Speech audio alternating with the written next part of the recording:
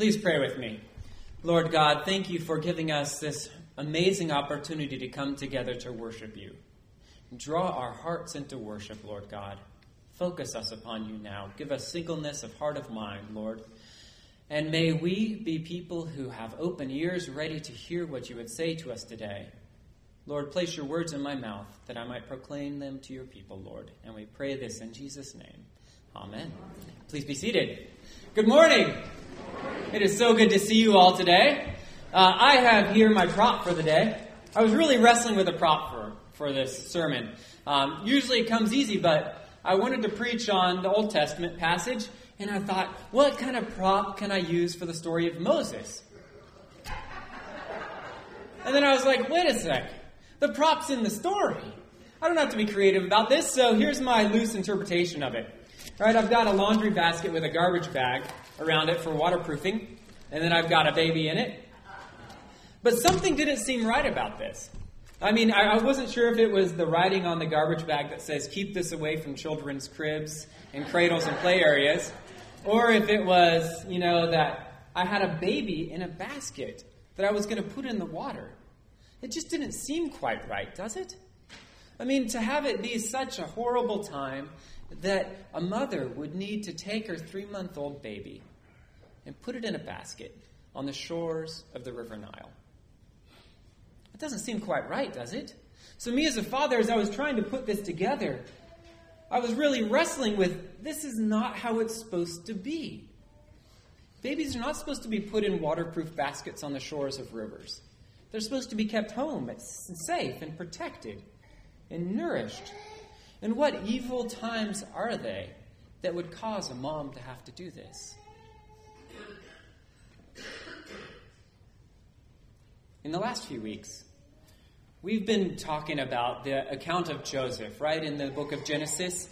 And you'll remember that it's through Joseph that the tribe of Israel, the family of Israel, was saved. Because there was a 7-year famine. Joseph was the right-hand man to Pharaoh. He's laid up stores so that his family was preserved during that time. And it was during that time that his family was moved down to Egypt and given this favored position in Egypt, where they were safe, where they were nourished, where they were cared for. It was a beautiful time. It's a beautiful story we have in Genesis there of Joseph's life. Unfortunately, evil times come after that. Because in our passage from the book of Exodus, we see a drastic shift. There's a new sheriff in town, a new Pharaoh who doesn't remember Joseph. Suddenly, the Israelites who had been living there since the famine are under persecution. The new Pharaoh says, look, the Israelite people are more numerous and more powerful than we. Come, let us deal shrewdly with them, or they will increase, and in the event of war, join our enemies and fight against us and escape from the land. No longer are the Israelites favored in Egypt. No longer are they given an honored position at the table. Instead, they are now made to be slaves. They are made to build supply cities and are forced into labor. Life becomes difficult. Life becomes horrific in many ways, but this is not the worst that is to happen. The Pharaoh calls for the Hebrew midwives and tells them, when you act as midwives to the Hebrew woman and see them on the birth stool, if it is a boy, kill him. But if it is a girl, she shall live. Pharaoh's hoping that in this way he can skew the population so that the Hebrews will have to marry Egyptian men and their culture will die out they'll just breed them out of creation. They'll just get rid of them that way. But apparently, you don't want to play poker with a Hebrew midwife. It's one of these maxims for life. You got to remember those, right? Never walk into a mine shaft without a flashlight. Never play poker with a Hebrew midwife, because they will get you. These two are pretty shrewd business people. They obviously disobey Pharaoh, and so when Pharaoh calls them back to inquire why they are letting the boys live, they come back with, because the Hebrew women are not like the Egyptian women, for they are vigorous and give birth before the midwife comes to them. Not only do they disobey Pharaoh, but they're able to insult him and live. Isn't that impressive? They're like, oh, us Hebrews, we're not like you wimpy Egyptians, right? Our women, they can knock a baby out like that, and what do you need a midwife for? It's amazing how they do that. They're pretty sharp ladies. But this sets Pharaoh off, and he gets nasty and commands all his people to throw every baby Hebrew boy into the river Nile. Every Hebrew boy that is born they are commanded to be thrown into the Nile by the Egyptian people. Every one of these. Every little baby boy is supposed to be tossed into the river Nile. What's in the river Nile? Crocodiles, that's right, and what else? There's like swimming cobras, right? It is not the place you want to be. And besides that, I mean, water is dangerous enough for a baby, right? You toss a little baby in there, that's the end of the world.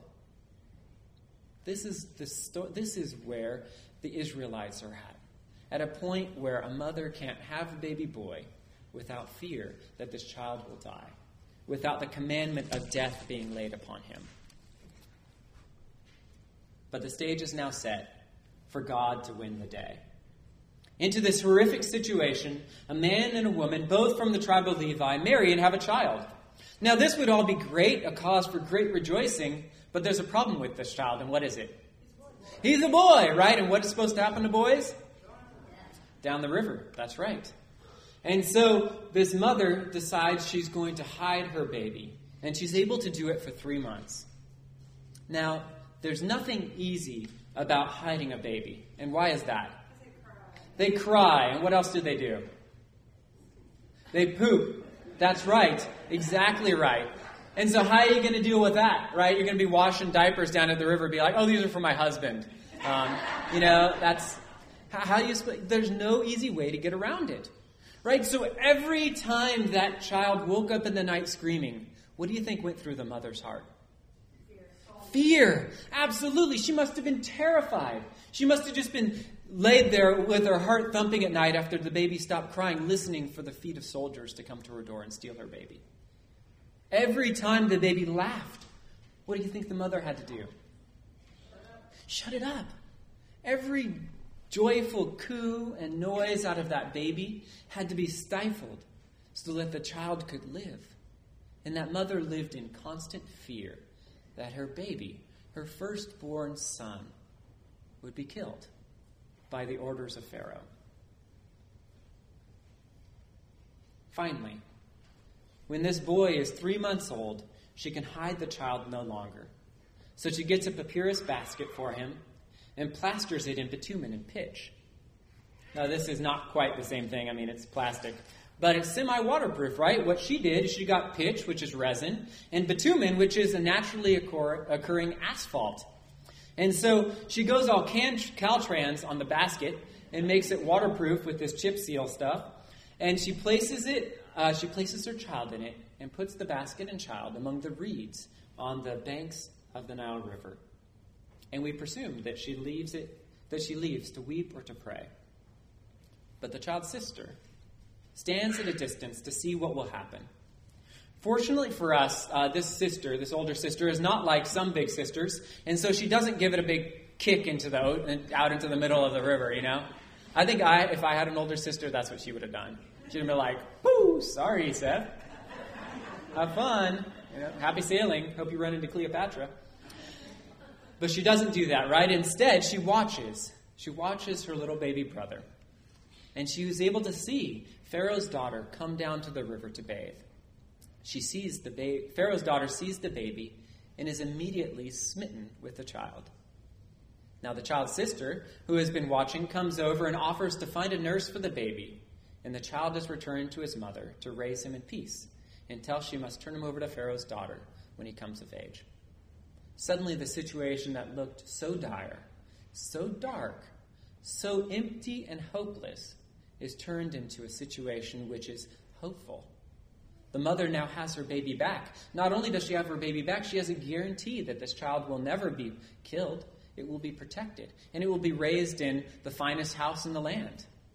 And she also gets paid to care for the baby, too. It's a pretty sweet deal all around. It's at this time when Pharaoh's daughter finds this baby that she gives the child his name, Moses. Because as Pharaoh's daughter said, "I drew him out of the water." He goes from having no name which we see in the beginning of the passage, there's no name. It's just he or the child. To having a name. His identity comes in his redemption. For it would be later in life, in Moses' life, that he again would be drawn out of the water.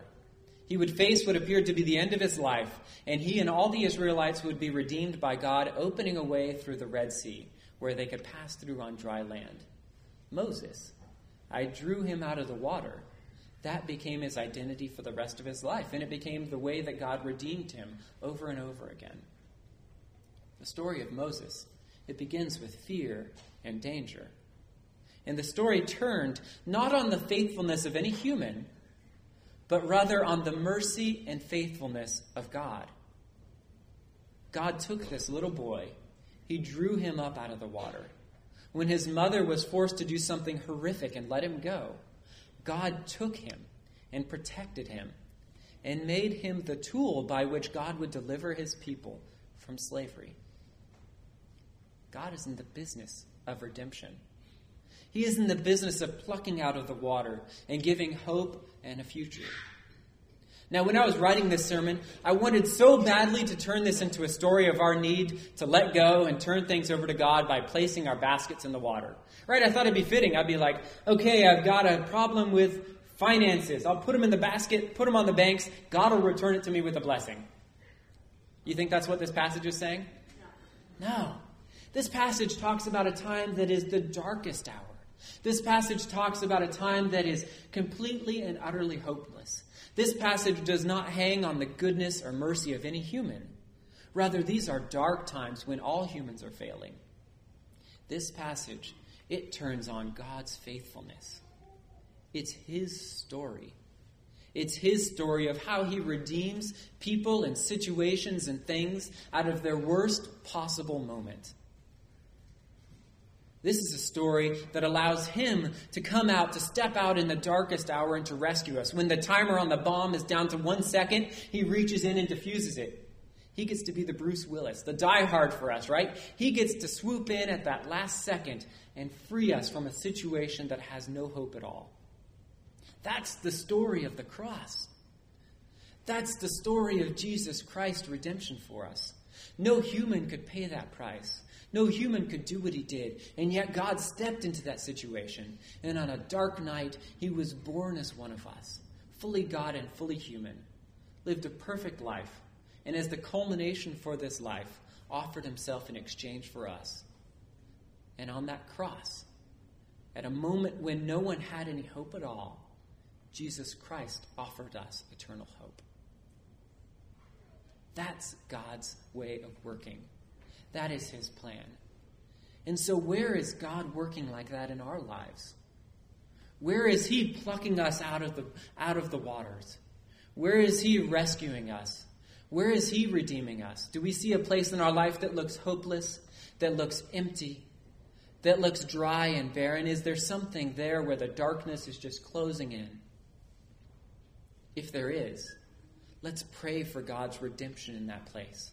Let's pray for his redemption of our lives as we turn ourselves over to him. But let us pray that he would work in those dark places in our life that still exist. And let us pray that he would work in those dark areas we see in the world around us and in other lives, that God would reach down and would pull them out of the water. We serve a God who loves to rescue. We serve a God whose plan is for our redemption. And may we, with joy and with faith and with a deep and abiding hope, entrust ourselves to him, the God who plucks us out of the water. Let's pray. Lord God, I thank you that you are a hero. I thank you that when the times look darkest and emptiest and bleakest, Lord, that you step in and that you offer hope. Lord, we pray that we would find our hope in you. Lord, that no institution or human would provide that for us, but that we would find our trust and our identity and our meaning and our life in you. We commit ourselves to you now, Lord God. May you do your powerful, redemptive work in our lives. May you draw us out of the water as you drew that baby Moses out of the water. And may our identity, Lord, be found in you, in the story of our redemption by you. Thank you, God. Thank you for being the hero for us. And we pray this in Jesus' name. Amen.